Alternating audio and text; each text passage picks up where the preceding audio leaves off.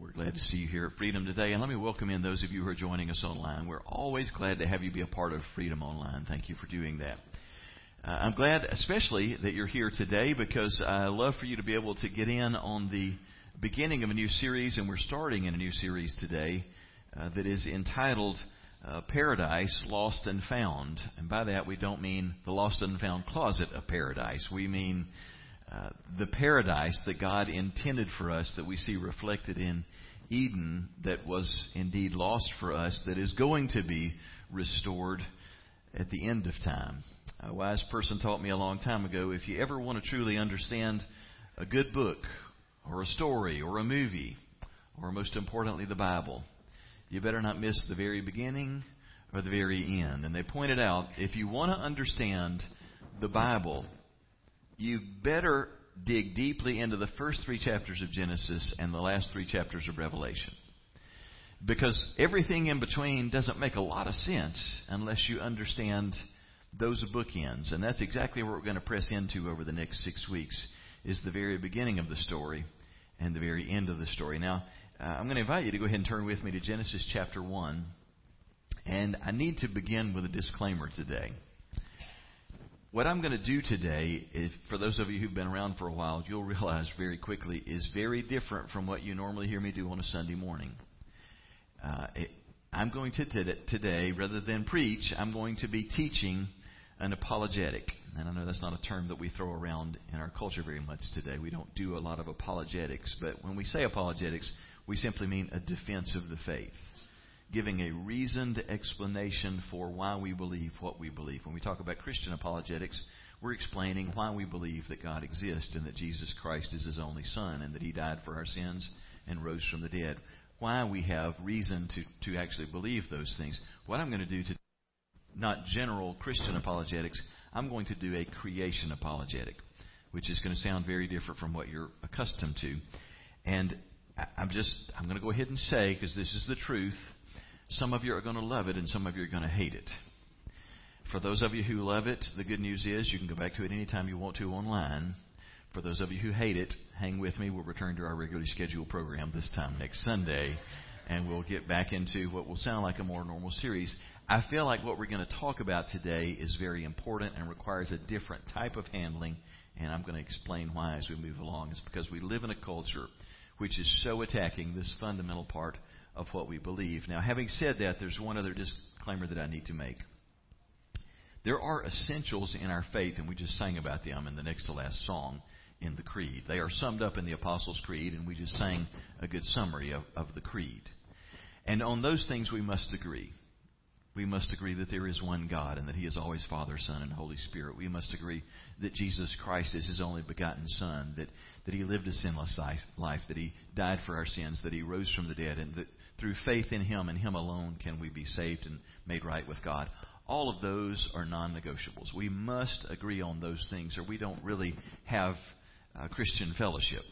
You have to believe those things to be Christian.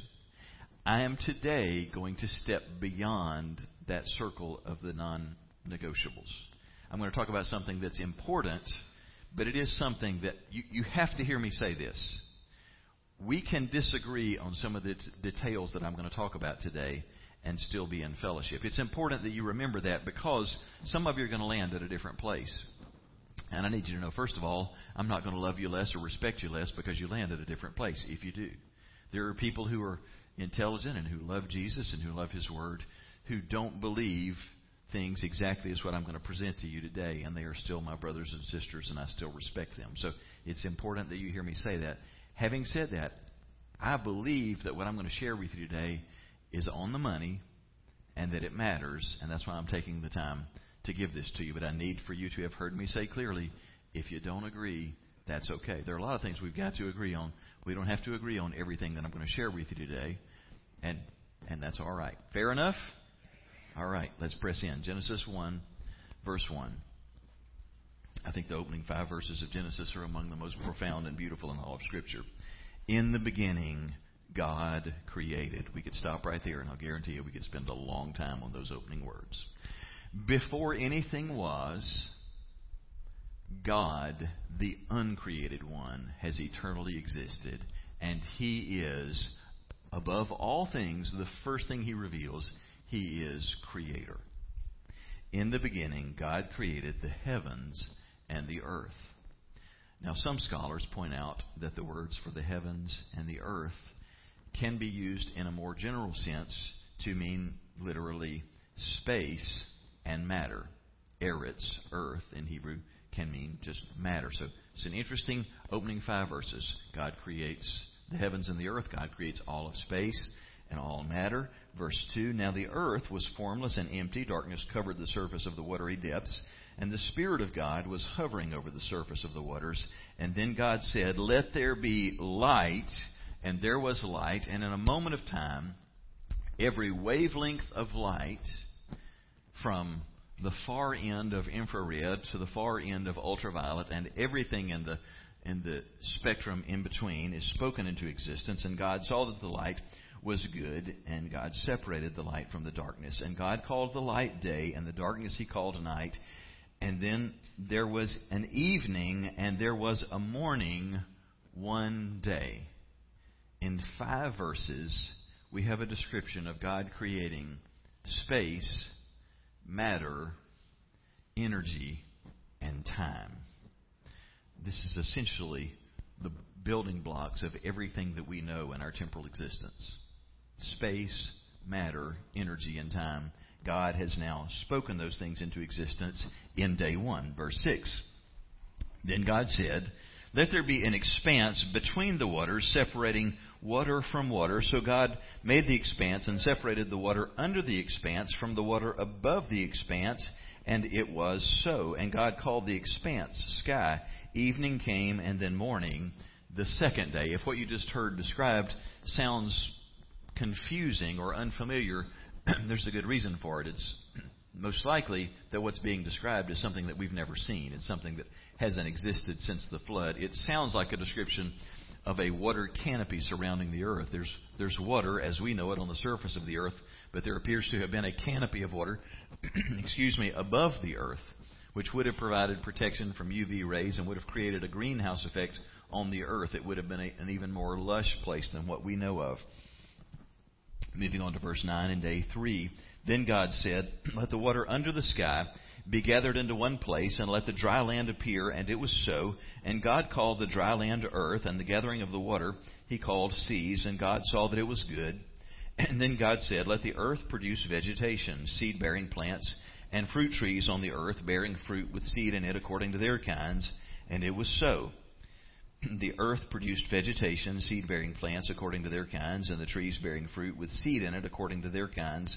And God saw that it was good. Evening came, and then morning, the third day. Let's pause for just a second. What did we get on day 3? This is important. What did you get on day 3? This is audience participation time. All the plant life that you see on land. It's very interesting. Does anybody notice anything missing in the story so far? We've got land. Animals are missing. But something, thank you, John. Something seems on the surface of it, maybe a little bit out of order. What do plants need? There hasn't been a sun made yet. We're in day 3. All the plants have been made, but there is no sun yet. Just hold that thought in the back of your mind. Verse 14. Then God said, let there be lights in the expanse of the sky to separate the day from the night. They will serve as signs for seasons and for days and years, and they will be lights in the expanse of the sky to provide light on the earth. And it was so. And God made the 2 great lights, the greater light to rule over the day and the lesser light to rule over the night, as well as the stars. So in the 4th day, God makes the sun and the moon, the greater and the lesser lights. And I love this. And as a little aside, 5 words say, oh, and by the way, God made the stars. Billions of galaxies, each containing billions of stars, and God threw them in on the side. This is the fries to go with your burger. This is the extra thing that God has thrown in. Verse 17. God placed them in the expanse of the sky to provide light on the earth, to rule over the day and the night, and to separate light from darkness. And God saw that it was good. Evening came, and then morning the 4th day. And then God said, let the waters swarm with living creatures, let birds fly above the earth across the expanse of the sky. So God created the large sea creatures and every living creature that moves and swarms in the water according to their kinds. He also created every winged creature according to its kind, and God saw that it was good, and God blessed them. Be fruitful, multiply, and fill the waters of the seas, and let the birds multiply on the earth. Evening came, and then morning, the fifth day. What did we get on day 5? Everything in the ocean and everything in what other space? All of the birds. Therein is another significant problem or curious point. Birds, if you believe in evolutionary theory, don't come until way after land animals, and we don't have any land animals yet in creation. Move on to verse 24. Then God said, let the earth produce living creatures according to their kinds, livestock, creatures that crawl, and wildlife of the earth according to their kinds. And it was so. So God made the wildlife of the earth according to their kinds, the livestock according to their kinds, and all the creatures that crawl on the ground according to their kinds. And God saw that it was good. But He's not done with day 6. He's created all of the living creatures on land except for the most important one, the ones that will be made in His image. And then God said, let us, an interesting statement. You hear the plurality of the Godhead, Father, Son, and Holy Spirit, all involved in creation. Let us make man in our image, according to our likeness. They will rule over the fish of the sea, the birds of the sky, the livestock, the whole earth, and the creatures that crawl on the earth. So God created man in His own image. He created him in the image of God, and He created them male and female. And God blessed them, and God said to them, be fruitful and multiply, fill the earth and subdue it, rule the fish of the sea, the birds of the sky, and every creature that crawls on the earth. And God also said, look, I've given you every seed-bearing plant on the surface of the entire earth, and every tree whose fruit contains seed. This will be food for you, for all the wildlife of the earth, for every bird of the sky, and for every creature that crawls on the earth, everything having the breath of life in it. I have given every green plant for food, and it was so. God saw all that He had made, and it was very good indeed. That's the first time that He says that. Evening came and morning, the 6th day. So the heavens and the earth and everything in them were completed. And on the 7th day, God completed His own work that He had done, and He rested on the 7th day from all His work that He had done. God blessed the 7th day and declared it holy, for on it He rested from all His work of creation. Now, I've got a lot I'm going to share with you, so I'm going to move really quickly, and that's why I've given you a lot of more detail in your notes. And if you want to do any Q&A afterwards, we can, because I know I'm going to spit out a lot to you. But I want to just share with you just 3 broad statements from what we read in the creation account, and then I want to just press into some detailed issues. The first point that I want to make is this. God could have given us a vague creation timeline, a vague description of how He created the world, but He didn't. He gives us a rather detailed account, and in fact, in Genesis 2, He goes back and retells Genesis with a different perspective. It's the same story, but with a different focus. And in this account, He gives us all manner of details. He could have, if He wanted to, He could have simply said, the all-creative, all-powerful God formed everything that exists, large and small, in ways that are beyond your comprehension. Now let's move on. But He didn't. He gave a very specific and detailed timeline of the way in which He created the world. And we'll just stop at that point and move to the next related point, which is this. That is that the Genesis creation account does not correlate with the theories of the Big Bang or of macroevolution. When I say macroevolution, it's simply an acknowledgement of the fact that, yes, on a microevolutionary level, that things change. I mean, we see minor changes within species depending on what's going on in the environment. But when we talk about macroevolution, we're talking about evolutionary theory, which says all living things evolve from one point and from one original organism. And one species and one genus mutates into another genus, another species.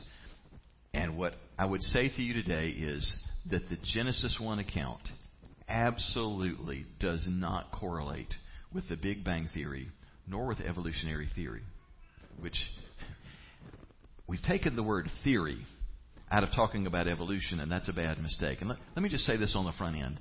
I love science. I think you'll hear that in what I share today. I love science. Let's be clear on what science is and what science is not. Science is about what we can observe, what we can measure, and what we can test. Those are good things for us to do. It's good for us to observe what we can in nature and in the universe. John opened worship today with a reading from Psalm 19 about how the heavens declare the glory of God. I love science because it helps us to better understand a creation that reflects the power, the wisdom, and the creativity of its creator.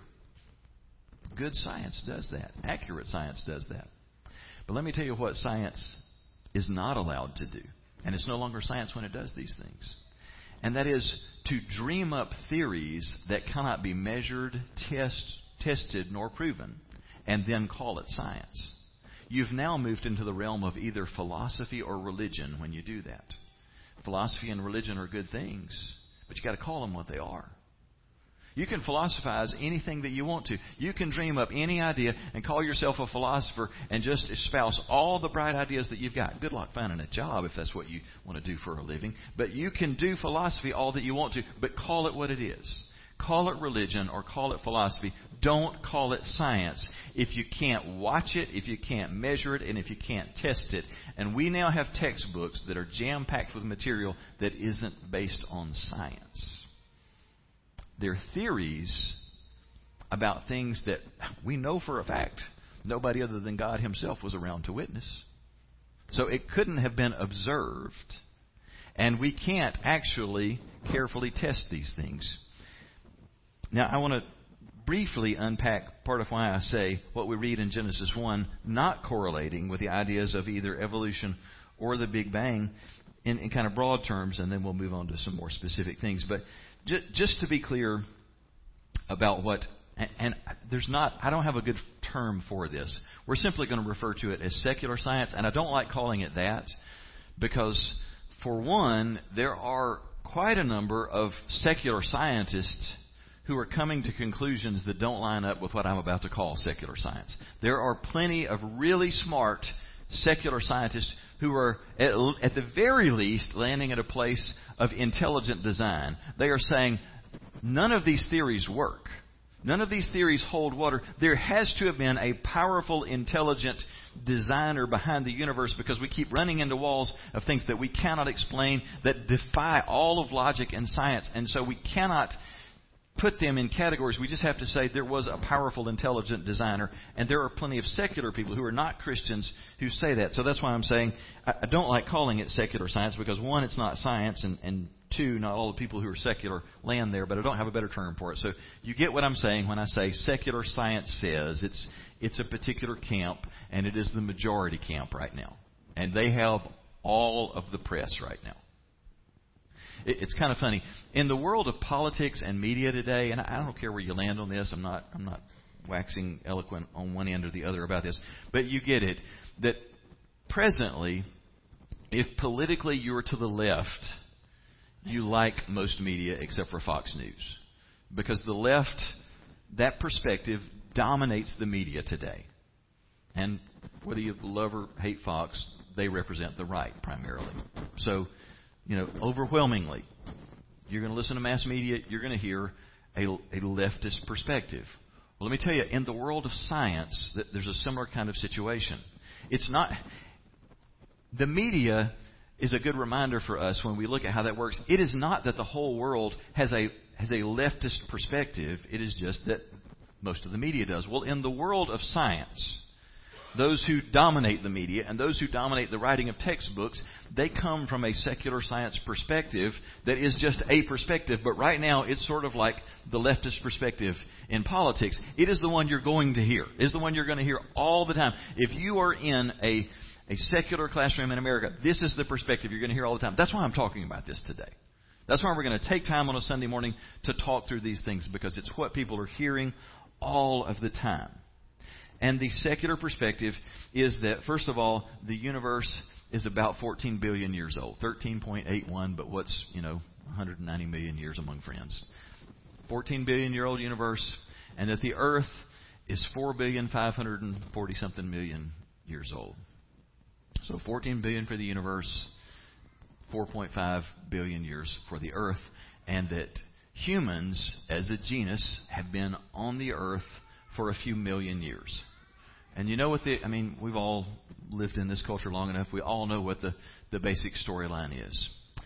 That once, the Big Bang happened and everything began to expand from the center of the universe, and all of this matter and energy began to spin, and galaxies spun out of that, and planetary systems around individual stars spun out of that.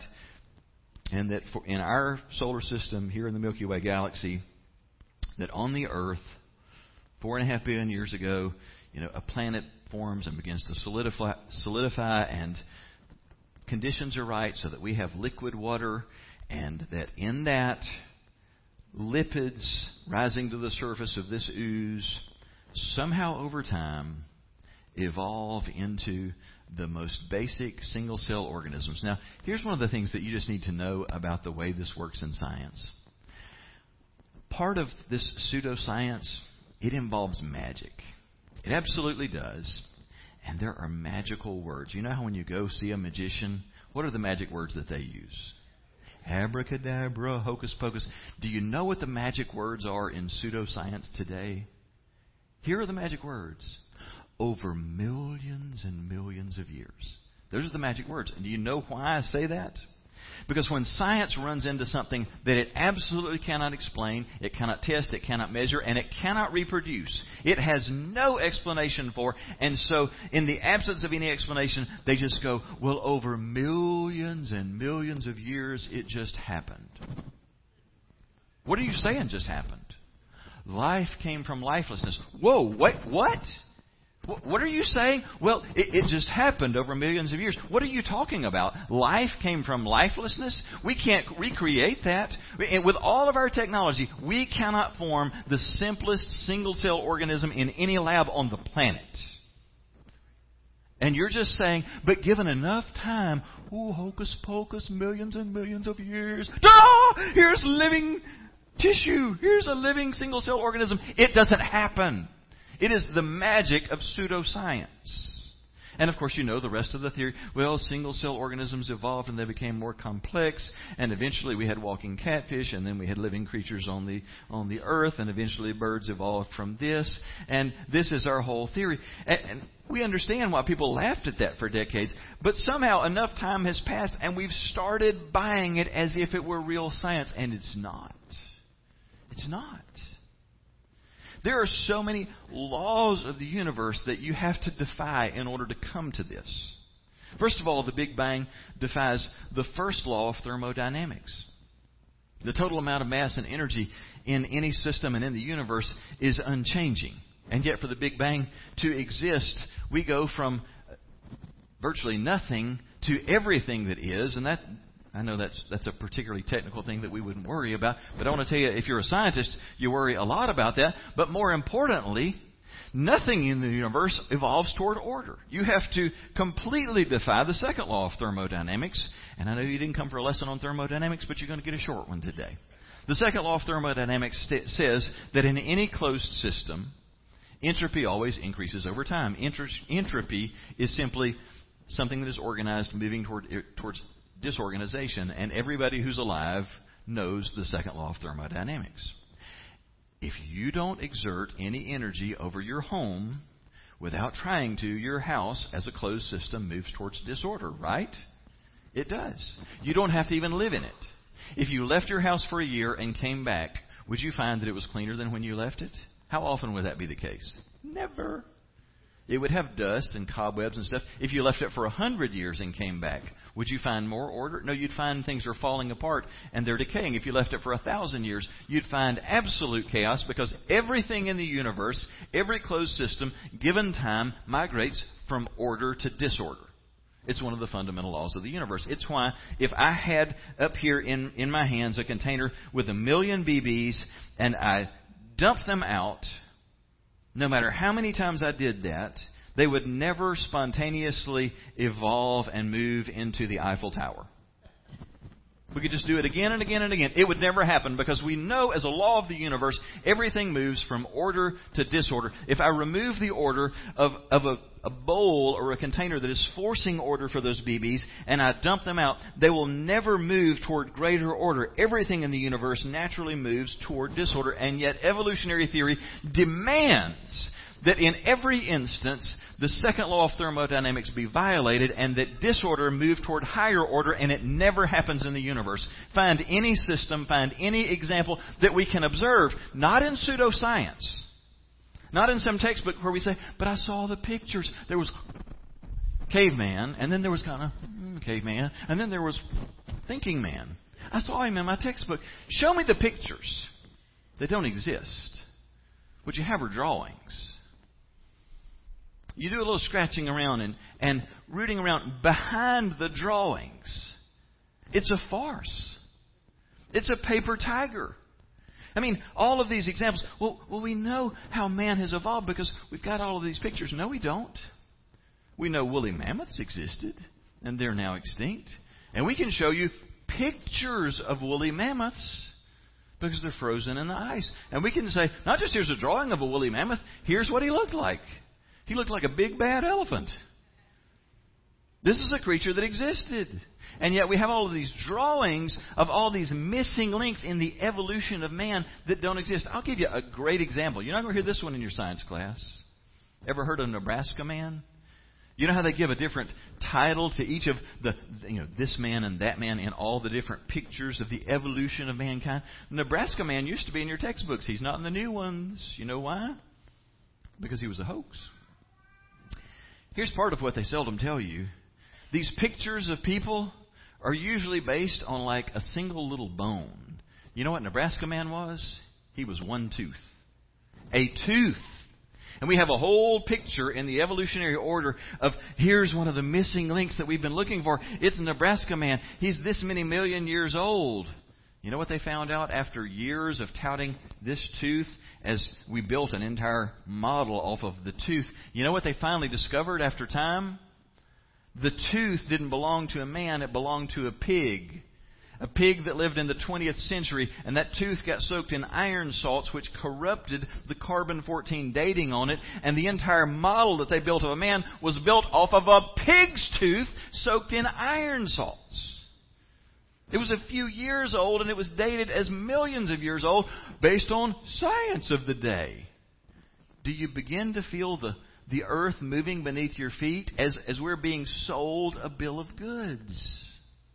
We're being told things are fact that defy the basic laws of the universe. There are things that we do observe. This is science. I mean, let me just throw out one more example of something that is science, and yet scientists aren't explaining it for us. If the Big Bang actually happened, then everything that spins up in the universe would spin in particular directions. A galaxy spins in a particular direction. Solar systems spin in a particular direction.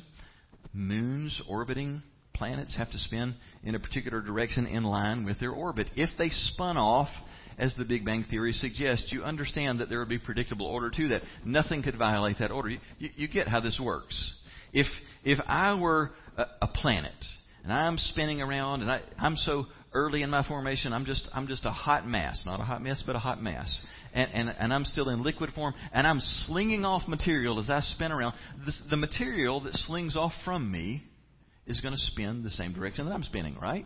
It can't orbit me in the opposite direction, so everything's got to... If I'm spinning clockwise or counterclockwise, it's all got to do that with me. And as it spins off, its rotation has to spin in line with that. You can't spin in this direction and then counter-rotate. So everything's got to go in the same direction. Okay, explain this one for me.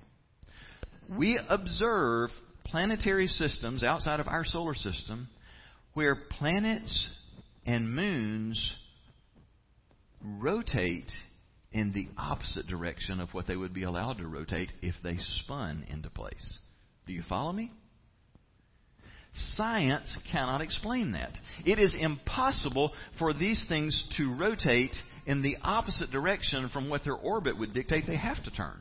They can't spin in that direction. Nothing would explain that except an intelligent designer who put those things in place and said, I'm just going to have fun with this. I'm going to let this one rotate the opposite direction of what it's supposed to. And I mean, there are attempts to say, well, maybe an asteroid collided with it and reversed its rotation. Are you kidding me? Do you think for a minute that you could reverse the rotation of a planet by an asteroid? You would blow that planet to smithereens. You can't explain it. And yet, we treat the Big Bang as if it were a fact. We treat macroevolution as if it were a fact. And part of what we have to realize in this is that these versions of the story do not line up with the Genesis account. Now, two things people will do primarily with the Genesis 1 account to try and find a way to mesh these things together. The first one is called the gap theory. The gap theory basically says Genesis 1:1 happened. God created the heavens and the earth. Stop. Insert 14 billion years. Now resume the story, and God made all these things on the earth. If you don't think about it for more than about 5 seconds, that sounds good. Like, okay, we get an old universe. Maybe it's all okay. We can make science and the Bible all line up. The problem is, it's not what the Bible communicates, and it still doesn't work. You have to just disbelieve the Genesis 1 account. Stars don't get created until day 4. If you read about everything that happens in days 2 through 7, a gap theory doesn't explain anything other than an old universe. You still have to disbelieve the Genesis 1 account. And as for evolutionary theory, well, already as we read the account, you saw those things don't line up. Now, again, people who are trying to reconcile the Bible to this, the primary second task that they'll undertake is to blow up the idea of a day as we know a day. Each day of creation will say, and there was morning and there was evening the first day, the second day, the third day. And people will say, well, the word day can mean a lot of different things. I mean, you can say day in a way that you're speaking about a general amount of time. You can say, back in my day, we didn't have these newfangled things. You don't mean a specific day, you mean an era of time. Back in the day. And that's true. It's actually, a lot of times things don't carry over from one language to the other, but that's actually true for the Hebrew word yom, which translated as day. You can use that word to mean a general, unspecified period of time. But here's the kicker. Never in biblical writings or in any other form of ancient Hebrew, secular or biblical, is there ever a use of the word yom with a numerical adjective attached where it means anything other than a 24-hour period of time, period. Now that's a long-head way of saying this. If you put a number in English, if you put a number in front of the word day, we don't have any confusion about whether you're talking about a general period of time or 24 hours.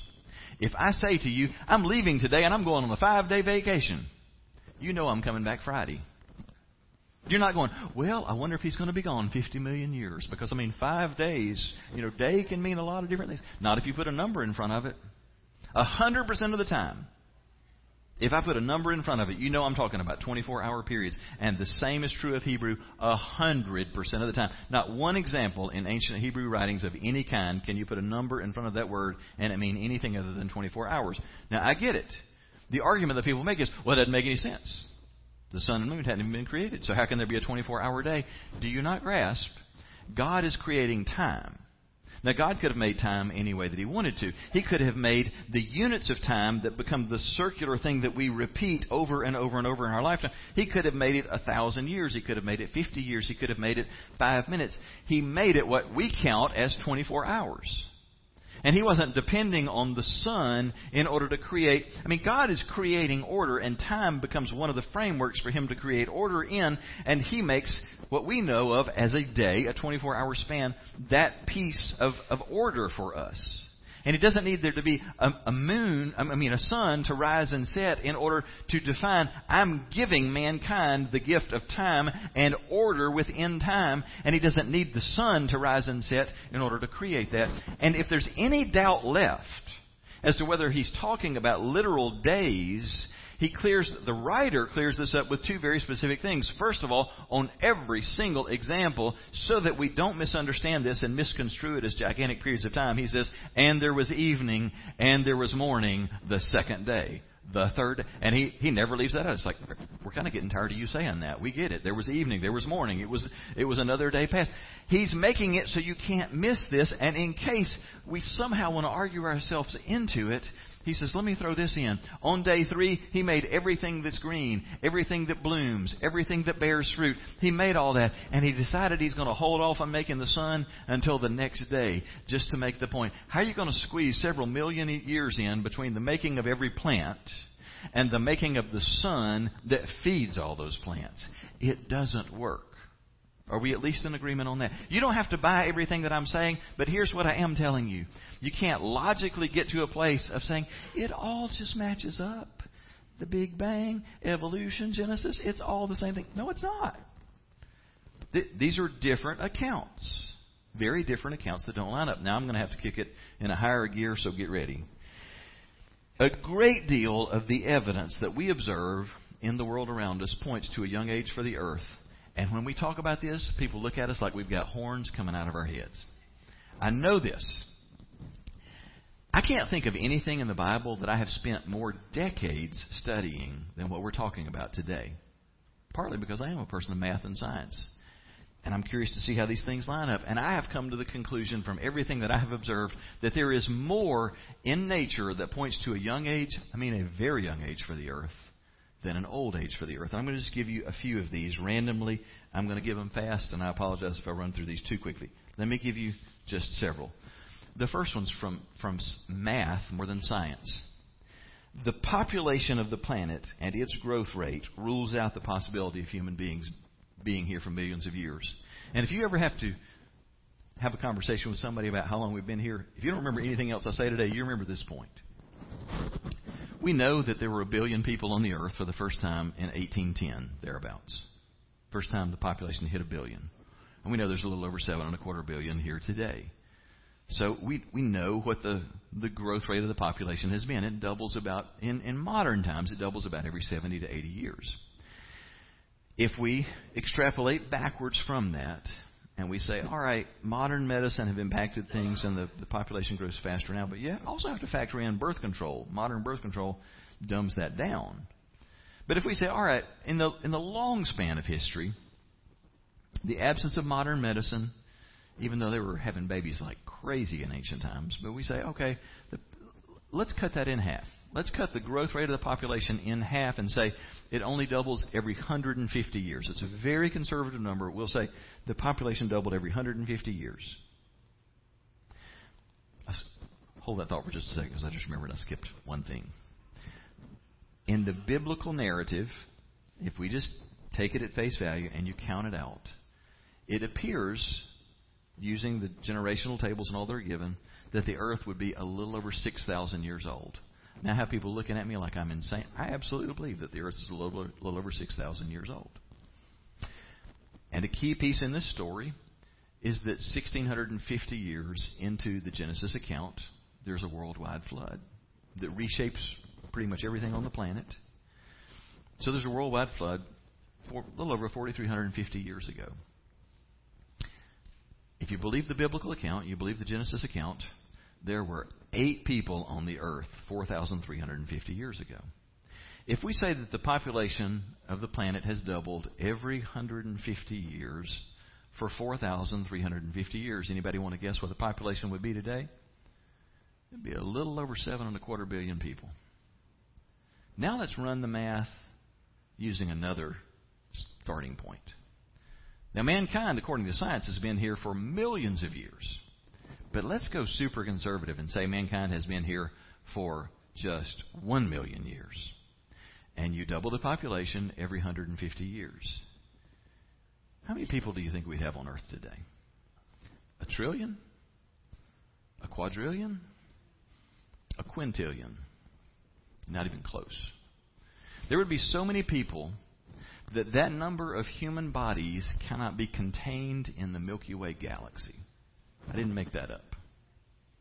We're not off by a factor of 1,000, 1,000,000, 1 billion, or 1 trillion.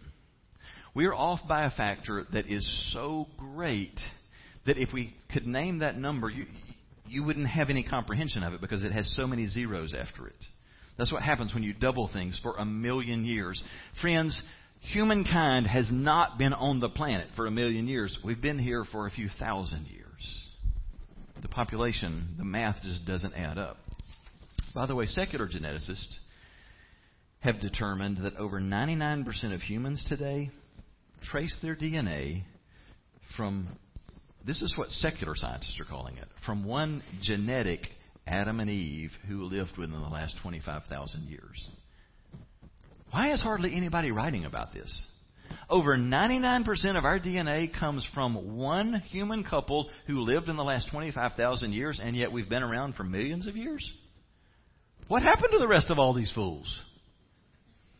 We all came from one couple? That sounds incredibly biblical and incredibly young.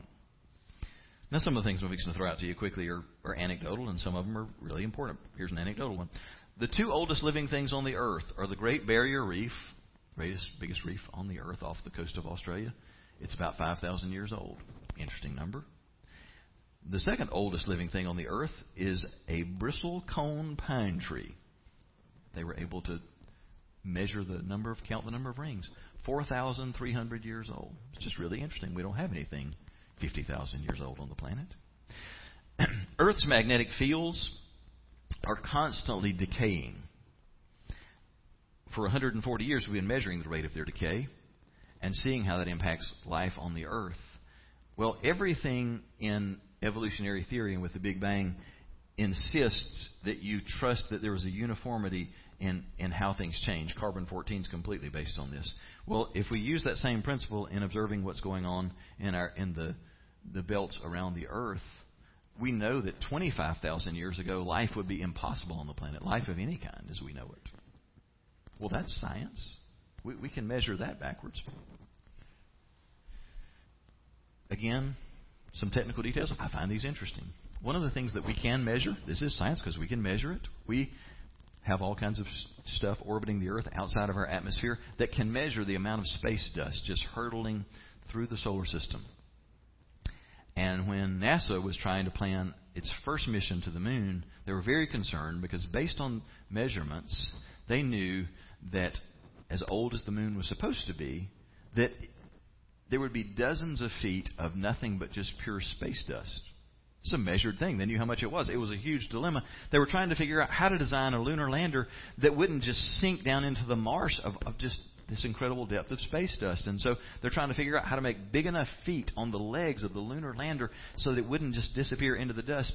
And one of our scientists, an aerospace engineer by the name of Wernher von Braun, if you ever lived in Huntsville, you know that name, because he was in charge of the Marshall Space Flight Center for years. He was a former scientist for the Nazis in World War II who, when he was set free, came over and became one of our most important scientists in all of our space exploration design stuff. He helped to design the Saturn V rocket and all of that. Von Braun was a Christian, and he had done his own math based on a correct age for the Earth and for the Moon. And he told the other scientists at NASA, quit worrying about it. Here's how much dust we're going to find on the moon. He gave them an exact calculation based on an age of 6,000 years. They sweated it until the thing landed on the moon. Guess what they found? They found exactly what Wernher von Braun said they would find. They found the amount of dust that correlated to a 6,000-year-old moon. When's the last time you read that in a science textbook? More currently, we sent a space probe out in 1997, the Cassini-Huygens probe to Saturn. You remember that one? You don't have to remember it from 97 because it arrived on station in 03 or 04. It's been there for 13 or 14 years orbiting and doing its stuff. The Huygens part of the probe actually landed on Titan, the moon, and it's the first time we've ever landed on something other than our moon. But the Cassini portion of the probe, actually in 2017, when it was completely spent, it lasted way more years than it was supposed to, it was studying the rings of Saturn because, we can't explain the rings of Saturn. By the way, this is one of those things where God just said, I think I'll just flex my muscle. And we found out things about the rings that nobody can explain. Like there are spokes connecting rings that there's nothing in science that would explain that. We found braided rings around Saturn. What explains braided rings other than an intelligent designer? But that's not even the point I'm making. Cassini was able to press into right up to the rings, and there were, again, just like for the surface of the moon, there were very specific predictions as to the amount of space dust that had collected in those rings because they've had billions of years to be doing this. What they found didn't make any sense because the amount of space dust collected in those rings would reflect a planet that's only thousands of years old, not millions or billions of years old. And another thing, we know that the outer 5 planets of our solar system, they're gaseous planets, and yet they have a tremendous gravitational pull, a gravitational pull that would only be as strong as it is if they were extremely young planets. They can't be millions or billions of years old, and scientists have just had to kind of write this off and say, well, there must be some kind of dynamo system that we cannot explain inside that's sort of recreating the gravitational force in them. Well, Cassini, on its final mission as it plunged to its death into Saturn, discovered that there is no dynamo system in place inside of Saturn. You can't explain the gravitational force of the planet other than to say that it's really young. Sasha Kempf, a space physicist, in a Science Journal report said this in relation to what they discovered by the things I just described. We are back to square one. Science can't explain this. It's supposed to be so old, and yet it can't be. We're back to square one. It's not a Christian writer. That's a secular physicist. There's so many other evidences that, the Sahara Desert grows at 4 miles a year. By using the math there, it's about 4,000 years old. Niagara Falls, the gorge, is moving every year. If it were just 1 million years old, it already would be in Lake Erie. Major river deltas, we measure the amount of silt that's pushed into a delta every year. The Mississippi is a great example of that. We know how old the Mississippi River is. It's a little under 5,000 years old. Why is that not in our textbooks? The salinity of our oceans, we know exactly how salty they are. The oceans have 3.6% dissolved minerals in them. Most of it's sodium. What you may not realize is they're getting saltier every year. Every year, we measure this, 457 million tons of minerals are added to the oceans, and 122 million tons are lost, with a net gain of 335 million tons of dissolved minerals being poured into the oceans. If you use the backward math to figure out how much minerals we have today and how old they are, you come up with about 4,500 years that the oceans have been there. That apparently there was some major event causing the oceans to be what they are about 4,500 years ago. Anybody remember anything from 4,500 years ago? I'm going to stop there, and I know I'm about out of time here. There are plenty of relevant questions. Now, without apology, I've been giving one side of the argument. And I will be the first to acknowledge there are a number of evidences that if you looked at them alone, and particularly with certain parameters attached to them, would lead you to other conclusions. They'd lead you to an old age for the earth, an old age for the universe. One of those questions, one of those issues is, what about carbon-14 dating? Because we know that we've got all these things on Earth that are hundreds of thousands or millions of years old? Really, really quick lesson and a couple of thoughts on that. First of all, carbon-14 dating has been demonstrated time and again when we have samples that we know exactly the age of it. I mean, where we literally observed, this is when this was created, now date it. But you don't tell the scientist. We found again and again, you can't accurately date things. Carbon-14 dating, fast lesson on this.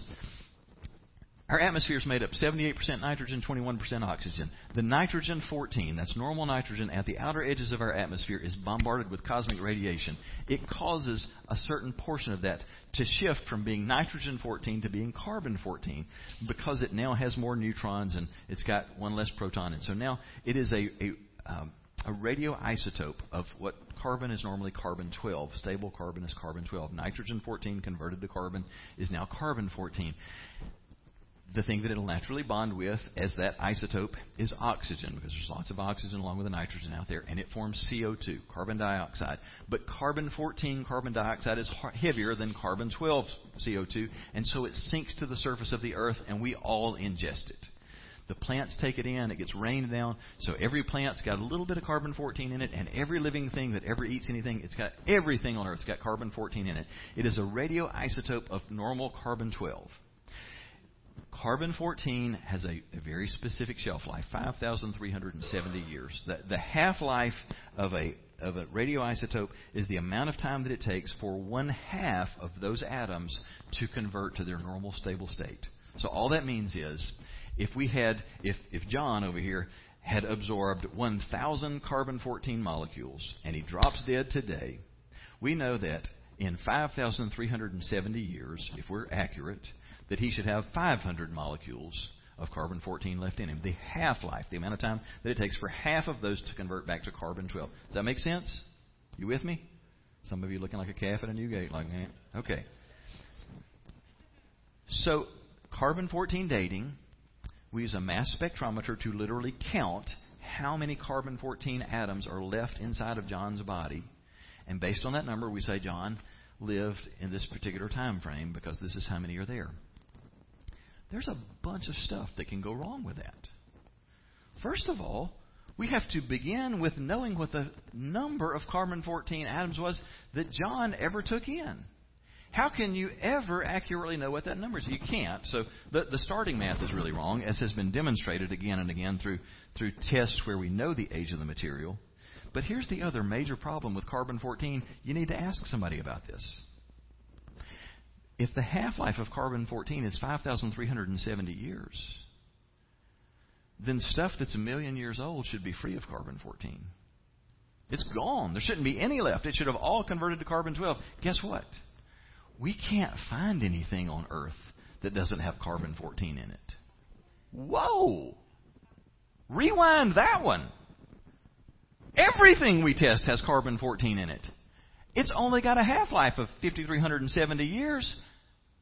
If we've been here 4.5 billion years, you should be testing stuff all over the planet that has no carbon-14 in it. It's in everything. Why?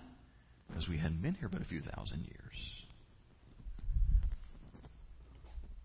What about very old stars and light from distant stars? And I really am out of time. And this is actually an important issue. The question is, if there are stars that are so many light years away that it would take millions of years for the light to get to us, how is it that we can see them? And the overly simplistic answer is, okay, well, a creator God certainly can bring the light, can put the light beams in place so that we see what's out there, even though he had to create the beams that were made that never actually left the star to get here. It becomes a rather complex argument, but here's part of what you have to grasp.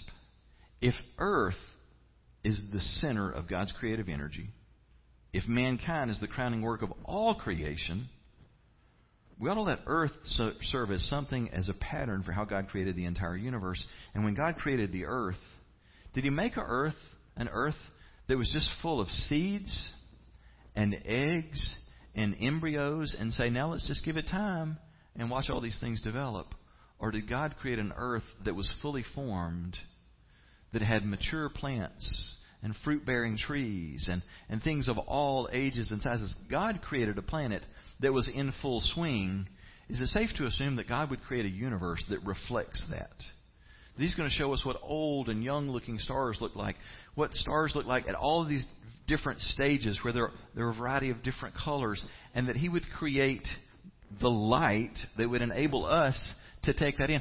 And some would see that and say, well, that'd be deceptive. If God is showing us things that haven't even happened yet, that it's just how things would happen. Is it any more deceptive than if I bring you a video of a volcanic eruption on some other part of the planet, and it's not actually happening in this moment, and yet it's breathtaking, it's beautiful, it's powerful, and I show it to you today to say, look at what's happening on this other continent right now.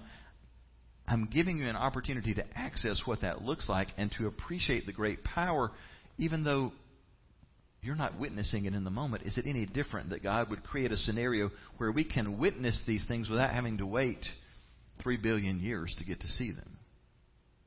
And oh, by the way, lest we think that we're taking some dull-minded approach to explain a difficult question about light traveling across the universe, the Big Bang Theory has a gigantic problem with the speed of light traveling across the universe. And again, I know we don't have time to press into all of this, but the temperatures across the universe have evened out to a level that the Big Bang Theory cannot explain, because it takes so long for light and energy to move across the universe. It absolutely could not have balanced out the way that it is. And Big Bang scientists cannot come up with a theory that would explain this because of the problem of light traveling across the universe. I'll stop there on that. It is an interesting subject. The most common question people ask is, what about the dinosaurs? Why doesn't the Bible talk about dinosaurs? What do Christians believe about dinosaurs? Well, first of all, the reason the Bible doesn't talk about dinosaurs is because the word was invented in 1841. But people have been talking about dinosaurs forever. They call them dragons most of the time. In ancient history, they referred to dinosaurs as dragons.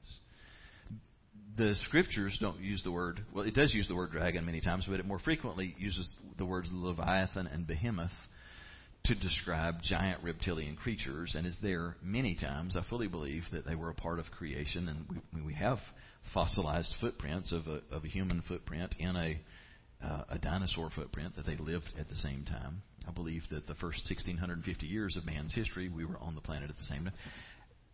If we took the time to go into it, there was room on the ark for young dinosaurs of every variety to be with Noah. He may have left them behind. I don't know. But post-flood, they apparently did not survive without a canopy effect. Something changed. The dinosaurs died out. The dinosaurs are not a problem with accepting the Genesis explanation. Final two questions. Why should any of this matter to me? And the answer is actually fairly simple. Because what we believe about God's revelation of Himself and His creation and about His Word being true is absolutely under attack. And the one thing above everything else is the very foundational concept of God as the creator of the universe. Now, you don't have to believe everything as I just presented in order to believe that God created the universe, but you better know that we are under assault right now, that our children are being pushed in a direction that they are looked at as absolute ignoramuses if they believe that things happen the way that we read them in Genesis 1, and that's a problem. At the very least, if we have any intellectual integrity, we have to say it's at least very, very possible from what we observe in science and nature that it happened exactly as we read it in the Scriptures. Even if you're not a person of faith, if we just have intellectual integrity, we have to say there is at least as much, if not a great deal more, of science and stuff that we can observe that would point to a young age for the universe, a young age for the earth, and we're being told, you're an idiot if you believe that stuff. We need for our kids to at least be armed with the knowledge that we're not a bunch of backwards hillbillies who just go la la la la la la la anytime people start talking about science and what we observe. Pay attention. I read every article I can on this stuff and have for more years than I could count. I want to know all that I can. And here's what I found. I have yet to read a single article that leads me to the conclusion, oh, well, God can't exist or God can't have made it just as the Bible describes. The final question that I put in the outline is, how did you come to your conclusions? How did I, as your pastor, come to these conclusions? Well, first of all, I come as a person of faith who accepts that the Scriptures are true from start to finish. I believe the maps. I'm kidding. But I believe it from Genesis to the end. I believe it's all true. I believe it's as written. But I also believe that what we read gives an account of man and the earth being the center of God's creative activity. When it says in 5 words, and God created all the stars, it is a reminder to me that God is creating one order of being in His own image, and it is mankind. And that everything else revolves around that. And I am convinced that there is an intelligent being that is driving an argument for a system which makes us an inconvenient coincidence, an inconvenient and destructive outcome to a 14 billion year evolutionary process. It completely devalues the Scriptures and mankind. And we need to answer that. We need to answer that in a way that makes sense. But I'll tell you that part of my conclusion comes as a person of math and science. That I have tried to, at times, turn off what I believe and just say, give me the facts. Give me real data. Don't just give me theories. I want to know your theories, but I want to see the data behind it. And my conclusion, apart from being a person of faith, is that there's more evidence for what I just shared with you than there is for macroevolution and the Big Bang. At the end of the day, I know we're all going to agree there is a creator God who made everything. But we don't have to be afraid of what science is going to reveal. The heavens declare the glory of God. The better we know the world around us, the more we realize there is a loving, powerful, wise God who made it all. And we live for His glory. Would you join me as we go to Him in prayer? God, you are good, and all of your ways are good, and the world does declare your goodness, your greatness. And today we worship you. We bow and give you praise that you are the one who made us and who gives us life and meaning that makes our existence count for anything. Lord, we choose to trust you. We come today a needy people, and we pray for a fresh touch from you. And I pray for hearts today that just may be struggling and hurting, bodies that may be hurting and suffering, that today you would meet us at our point of need. You say in your word that you knit us together in our mother's wombs.